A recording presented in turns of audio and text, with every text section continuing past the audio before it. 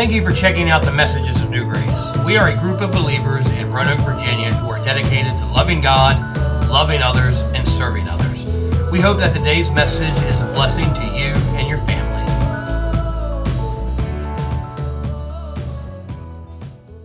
Of course, we started the series last week, Building the Holy Spirit. We're going to continue that this week. Now, when you're speaking of another church, or you're speaking of a believer, when someone uses the word charismatic, what comes to your mind?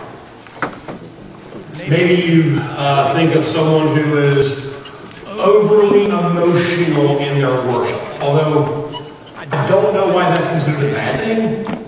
But you think of people who they cry when they sing and they have their hands up and maybe they shout a little much. And again, I don't know if that's bad, but that's what some people think of. Maybe you think of someone who is into or believes in some weird things like talking in tongues or faith healings or snake handling or things like that. You think that's the charismatic crowd.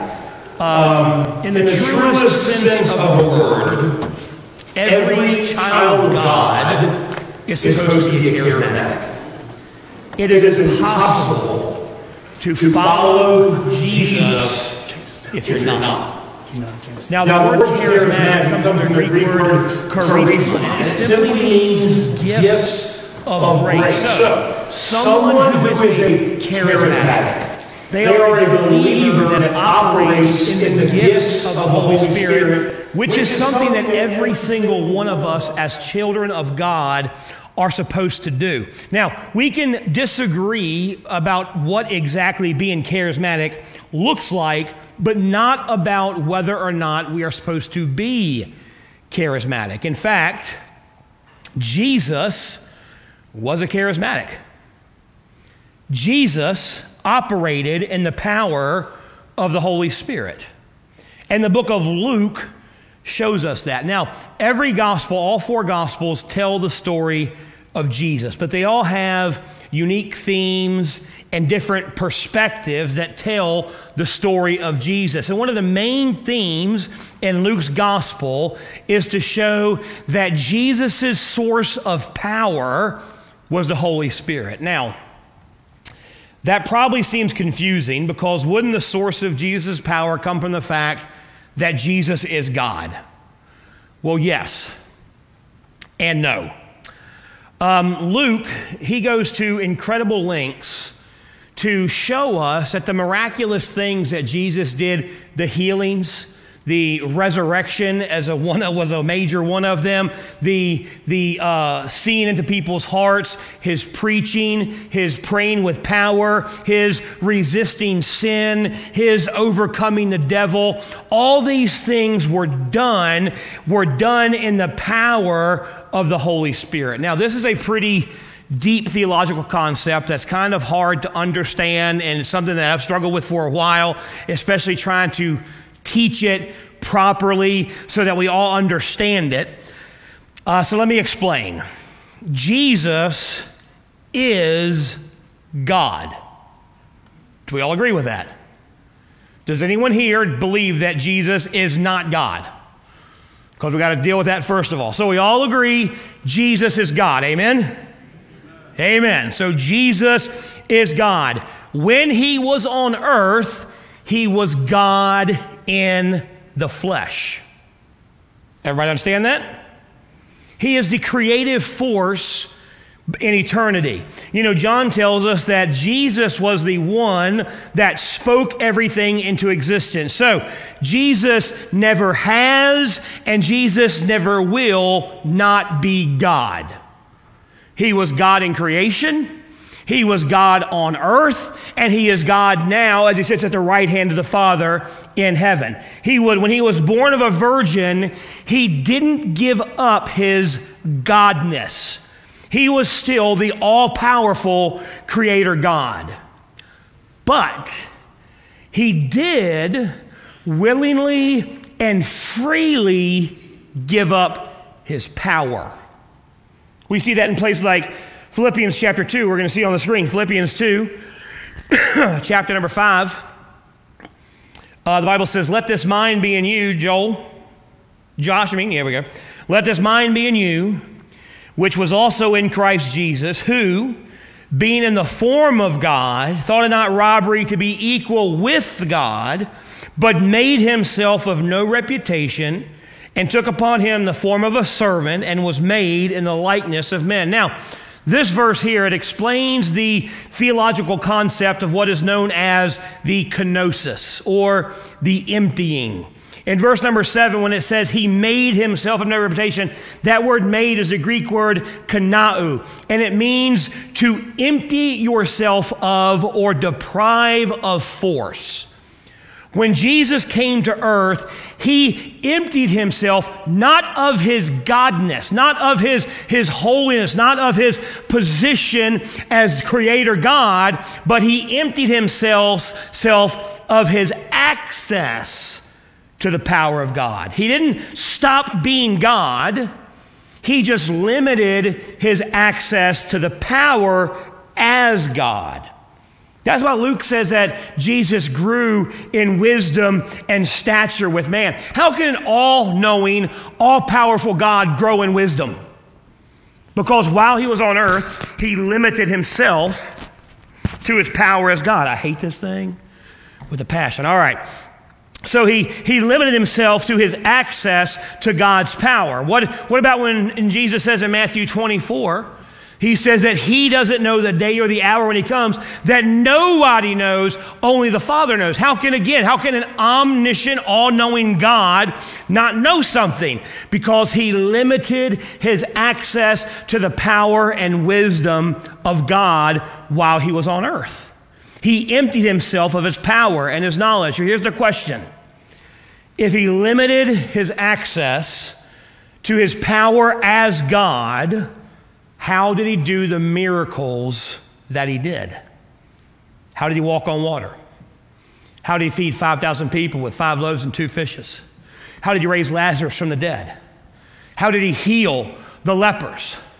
How did he preach with such power and conviction? How did he have such communion with God the Father? How did he overcome the devil and temptation and sin? Luke's answer is he did all of it through the power of the Holy Spirit. And that for us is incredible news because we have access to the same Spirit that he does.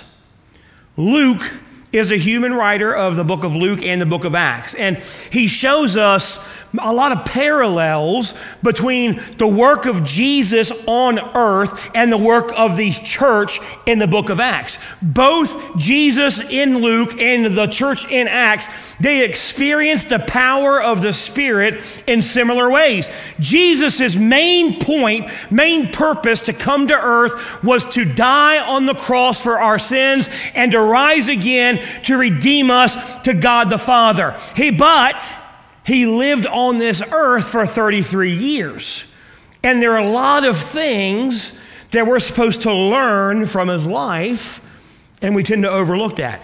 We only focus on his death, burial, and resurrection, which is necessary. Without the death, burial, and resurrection, no matter what he did on this earth, we're without hope. So yes, the death, burial, and resurrection are vitally important, and we should focus on that and believe that and share the story of that. But also, Jesus showed us how to live a life in the power of the Holy Spirit while he was on earth. His death enables us to live, but his life shows us how to live. So before we get to the points of the message, I have 2 of them. They're at the very end. We're going to have a very long introduction and a brief 2-point message. So we'll be out soon, I promise you. Before we get to the message, I want to show you these parallels between Jesus in the book of Luke and the church in the book of Acts and how they work together. For the first thing, similarity we noticed between the church and Jesus was, number 1, their baptism. When Jesus begins his earthly ministry and is baptized by John the Baptist, we know the story, the Spirit of God descended on him like a dove. Look at Luke chapter 3, starting in verse number 21. And again, we're going to be flipping back and forth between Luke and Acts a whole lot. So if you want to write them down and check later, if you want to try to keep up. They're on the screen, and I'll read them too. But Luke chapter 3, starting in verse number 21, says, "Now when all the people were baptized, it came to pass that Jesus also being baptized and praying, the heaven was open, and the Holy Ghost descended in a bodily shape like a dove upon him, and a voice came from heaven which said, 'Thou art my beloved Son, in whom I am well pleased.'" So when Jesus is baptized by John the Baptist, the Holy Spirit descends on him like a dove, a physical, visual representation of the Spirit of God coming upon him. God's voice comes from heaven, says, "You are my beloved Son, in whom I am well pleased." In the same way, when the church was born in Acts chapter 2, they were empowered, or they were born or baptized into ministry by the baptism of the Holy Spirit. In Acts chapter 2, verse 1, it says that when the day of Pentecost was fully come, they were all in one accord and in one place, and suddenly there came from heaven as a rushing mighty wind, and it filled all the house where they were sitting. And there appeared unto them cloven tongues as of fire, and it sat upon each of them. And they were filled with the Holy Ghost and began to speak with other tongues as the Spirit gave them utterance. So when the church was baptized into the ministry, the Holy Spirit descended upon them like tongues of fire. The rushing wind came in, and they were baptized into the ministry, just like Jesus was baptized in the ministry at the Jordan River. So we see the similarity in their baptism. We also see a similarity in their preaching, in how they preached and what empowered them to preach. Look at Luke chapter 4, verse number 14. It says, "And Jesus returned in the power of the Spirit into Galilee, and there went out a fame of him through all the region round about, and he taught in their synagogues, being glorified in all." So Jesus returned to preach, and what gave him power to preach the gospel like he did? The Holy Spirit. He returned in the power of the Spirit of God.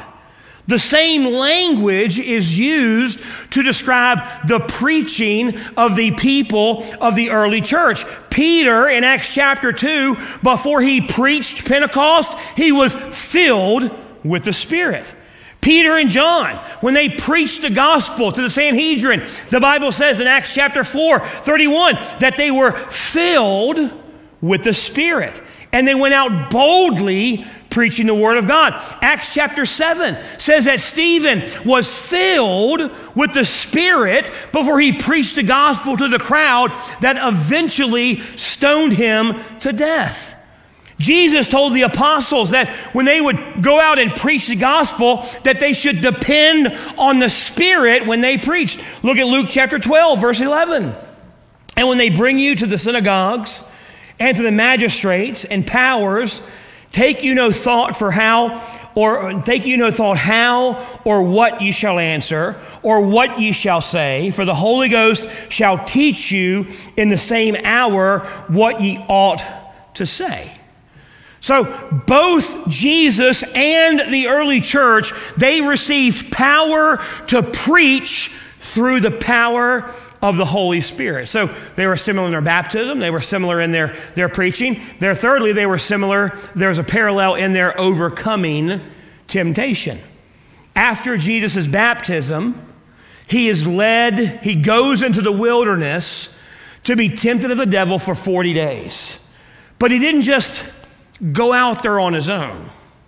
He was empowered by and led by the Holy Spirit. Look at Luke chapter 4. Verse number 1, "And Jesus, being full of the Holy Ghost, returned from Jordan and was led by the who? By the Spirit into the wilderness." He is empowered by the Spirit. He is led by the Spirit into the wilderness to be fasted for 40 days. At the end of that 40 days, you know the story, the devil comes to him and tempts him. And through the power of the Holy Spirit, he is able to overcome the temptation of the devil. Now, Luke is the only gospel writer to give us this detail. that Jesus was full of the Spirit and led by the Spirit into the wilderness. In Acts, the church is dragged before the Sanhedrin. They are beaten and they are told to stop preaching. They are facing their own temptation. Now, they're not in the desert hungry, being tempted by Satan himself, but they've been physically abused. They've been beaten by the religious leaders. They've been commanded to stop preaching. And look what the Bible says in Acts chapter 4, verse 8. It says, "Then Peter, filled with the Holy Ghost, said to them, ye rulers of the people and elders of Israel." We're not going to read the rest of it because it's a long message of Peter saying, we don't care what you say, we're doing what God says. He had the power to stand up and boldly overcome that and resist their temptation to stop preaching because of the power of the Holy Spirit in him. They responded to their accusers. They faced their temptation through the power of the Holy Spirit, just like Jesus did in Luke chapter number 4. Not only are they a parallel in their overcoming, they're also a parallel in their mission. In Luke, the Bible says Jesus is sent out by the Spirit to go around Israel and preach the gospel. In Acts, the church is sent out by the Spirit to preach the gospel to the entire world. There is also a parallel between their miracles. In Luke chapter 5, verse 17, Jesus heals a paralytic man. The Bible says in that account, in Luke chapter 5, 17, it says, at the end of it, it says, "And the power of the Lord was present to heal them." Well, of course the power of the Lord was present to heal them because the Lord was there. Jesus was there doing the healing, so why wouldn't the power of the Lord be there to heal him? But Luke is telling us something important. He is telling us that there were times when Jesus was on earth that the Spirit of the Lord was upon him to enable him to heal people. We see that a lot in the book of Luke. We also see it a lot in the book of Acts. In the book of Acts, the power of the Spirit gave Stephen the power to see into heaven. That's in Acts chapter 7, verse 55. In Acts chapter 8, it allowed the first Christians to understand languages they'd never heard before. In Acts chapter 13, it enabled Paul to heal a blind man. In Acts chapter 8, it allowed Philip to be transported to the desert to preach to an Ethiopian eunuch. They were given power. Both Jesus and the early church had power to do the miracles that they did through the power of the Holy Spirit. But there are also parallels in their prophecy. Now, by prophecy, I mean speaking God's word or speaking God's blessing into people's lives or making God's plans known. In Luke chapter 1, Elizabeth is full of the Spirit and she pronounces God's blessing on Mary. Later, the Spirit enables Zechariah to prophesy about the birth of John the Baptist and of Jesus. In Luke chapter 2, the Spirit of God tells an old man, Simeon, that he won't die until he sees the Messiah in person. In Peter's first sermon in Acts, he tells the church that the promised Spirit is here and the evidence will be that they will all prophesy. Look at Acts chapter 2, verse 17. "And it shall come to pass in the last days, saith God, I will pour out my Spirit upon all flesh, and your sons and your daughters shall prophesy, and your young men shall see visions, and your old men shall dream dreams. And on my servants and on my handmaids I will pour out in those days of my Spirit, and they shall prophesy." Later on in the book of Acts, there's a kind of an unknown Christian named Agabus. He shows up twice with a message from the Spirit to tell about what is coming for the church. They were able to prophesy about the work of God through the Spirit of God. Not only were they the same in parallels in that, they were parallels in how they enacted justice. Look at Luke chapter 4, verse 18. Jesus here in his first sermon at all, he starts his sermon this way. He says, "The Spirit of the Lord is upon me, because he hath anointed me to preach the gospel to the poor. He has sent me to heal the brokenhearted, to preach deliverance to the captives and recovering of sight to the blind, to set at liberty them that are bruised. See, Jesus said, the Spirit's upon me to preach, but I'm not just here to preach, prosperity or preach goodness. I'm here to set captives free, to help the poor, to heal the brokenhearted. Peter, in Acts chapter 10, he says that Jesus' ministry consisted about going around Israel doing good and healing. The apostles, they used the Spirit of God, the power of the Spirit in them to set the captives free as well. In Acts chapter 16, Paul frees a girl from a demon that's possessing her and her masters that are abusing her. They used the Spirit to enact justice in their society. But not only do we see it in that, we see it lastly in their joy.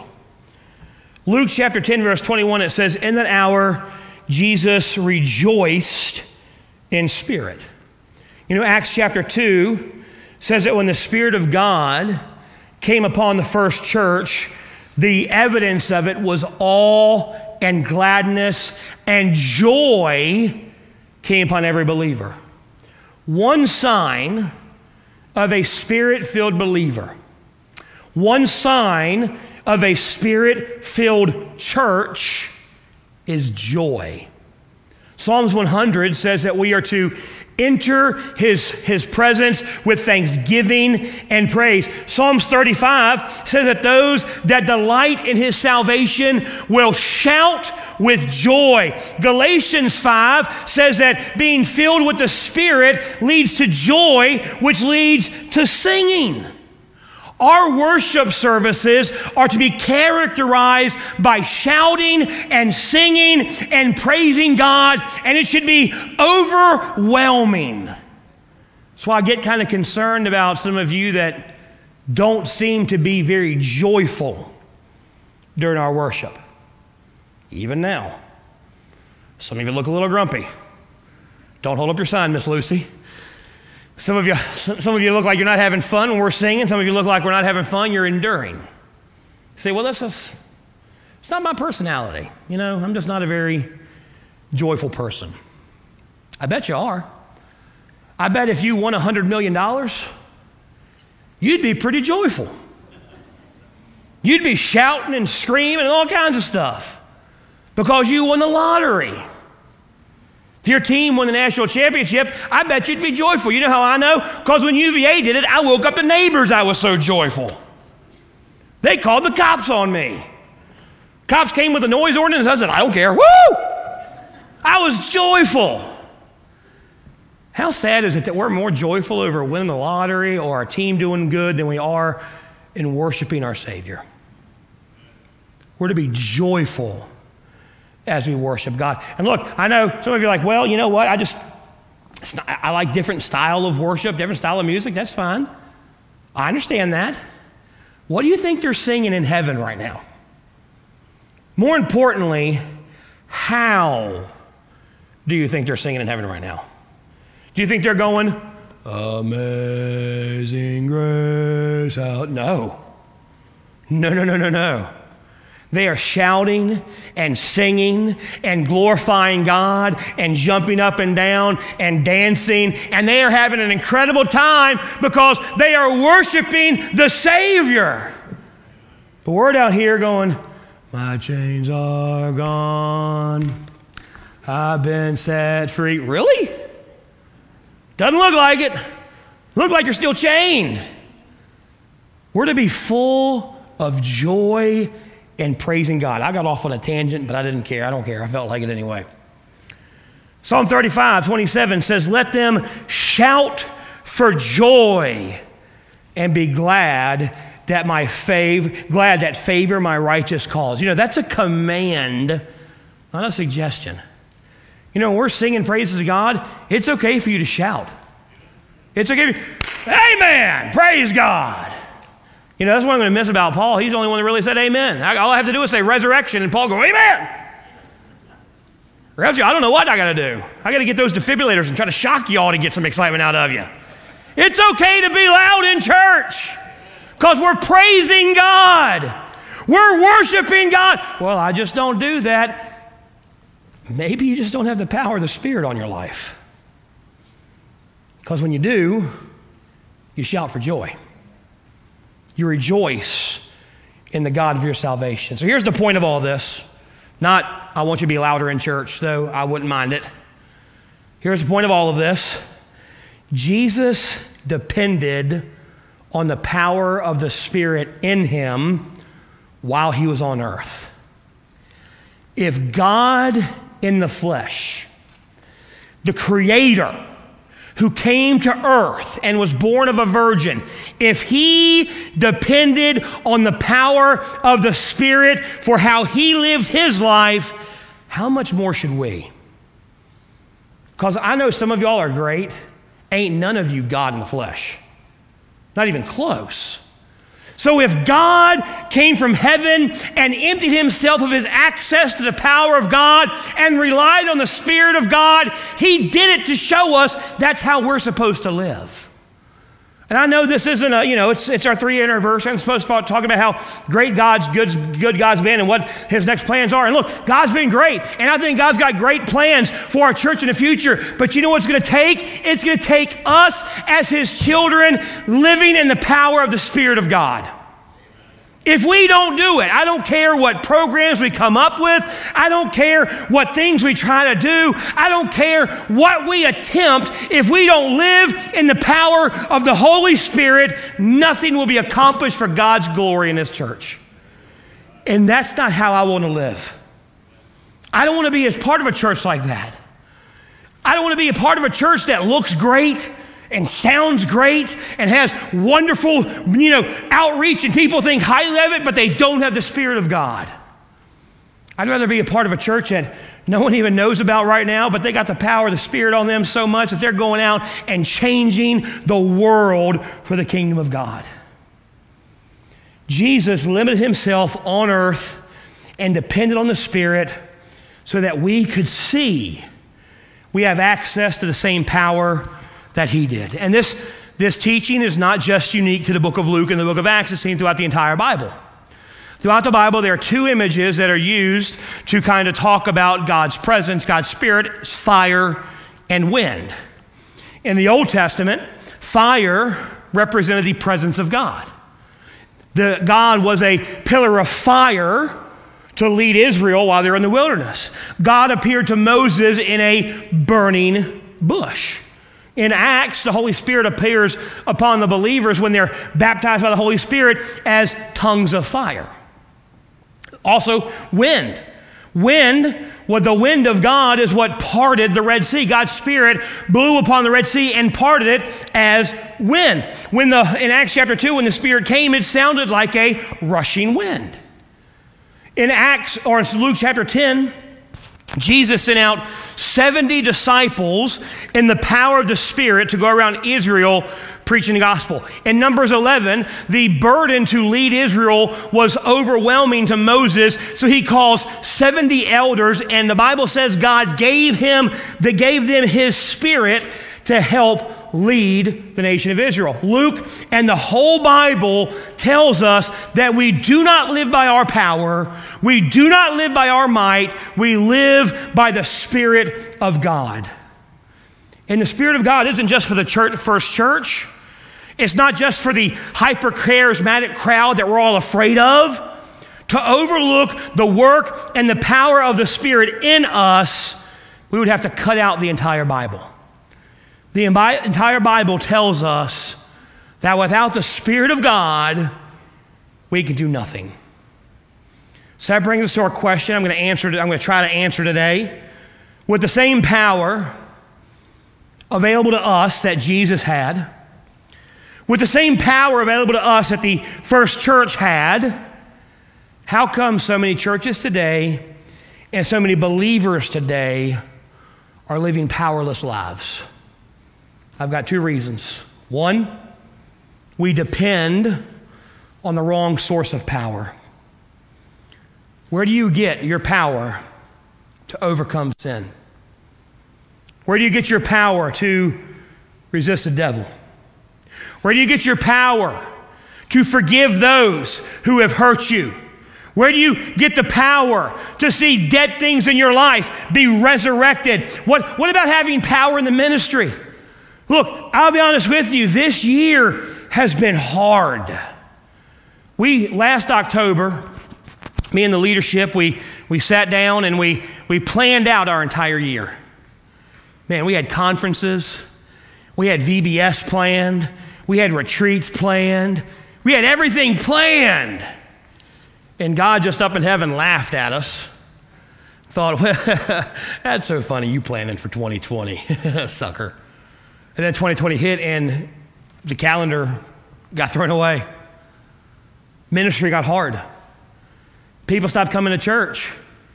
Look, people are afraid to come to church. And look, some people, let's be honest, this was an excuse. They finally had a legitimate reason to not come to church anymore. And some of those people probably will never come back. But some people were struggling to even get in touch with people and talk to people and invite people out. And we're having trunk or treat, and we're having to figure out how to do trunk or treat 6 feet away. Do we, get T-shirt guns and shoot candy at kids? What do we do? We got to figure out weird stuff. What do you do when ministry gets hard? Too often, we run to our own power and our own work and our own wisdom, and we act like the prophets of Baal on Mount Carmel. Remember what happened when they tried to call their God, nothing happened? Remember what they did? They worked harder. They danced harder. They did everything harder, and nothing happened. And what did Elijah do? He sat back, sitting under a tree and said, God, do your thing. And God showed up. Too often we trust our power, our ability, our talent. Maybe we run to alcohol or drugs or pornography or illicit relationships to help try to ease the pain. We don't trust the power of God that is in us. In Daniel, we see a man that had an excellent spirit upon him, and it gave him wisdom and knowledge that made him, the Bible says, 10 times better than everyone else that he was with. Paul says in Ephesians 1 that God gives the spirit of wisdom in Revelation. Isaiah tells us God gives us the spirit of wisdom and understanding. We have that spirit, but we don't run to it for our source of power. We run to ourselves. We run to sin. We run to everything else but God, and then wonder why we don't have power. There's a second reason we don't have power. Number 2, we're not engaged in the mission of the Spirit. The Holy Spirit is not a magic charm that gives you good luck when you need it. It came to Jesus, and it came to the church for a purpose. Acts chapter 1, verse 8. But ye shall receive power. After that, the Holy Ghost has come upon you, and ye shall be witnesses unto me both in Jerusalem and in Judea and in Samaria and to the uttermost parts of the earth. The Spirit of God was given to us not for our benefit, not for our pleasure, but for us to help get the gospel to the entire world. Jesus came as a minister. He came as a witness, and he came as the one who poured out his life for others. Since his Spirit lives in us, that's what we should be doing as well. We should be ministering to the hurting. We should be sharing the gospel to the lost and giving our lives for his kingdom. If I asked every single one of you, do you want the Holy Spirit power? As believers, I think most of us would say, yeah, I do. I want the Holy Spirit power. I want the Holy Spirit evident in my life. And that's great. But why do you want his power? To serve you better? Or to serve his kingdom, his church, and his mission? There's no disconnect between the mission of God and the power of God. It is between the people of God and the mission of God. See, Jesus, as God on earth, he willingly emptied himself of his power to show us an incredible lesson. He lived his life, he served, he ministered through the power of the Holy Spirit, and we have that same Spirit in us. We have to depend on that power instead of depending on ourselves or other things that steal away God's power from us. So, what are you depending on this morning? Are you part of God's mission? Are you enjoying the gift of grace that God has given us?